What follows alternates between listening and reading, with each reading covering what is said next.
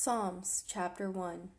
Blessed is the one who does not walk in step with the wicked, or stand in the way that sinners take, or sit in the company of mockers, but whose delight is in the law of the Lord, and who meditates on his law day and night.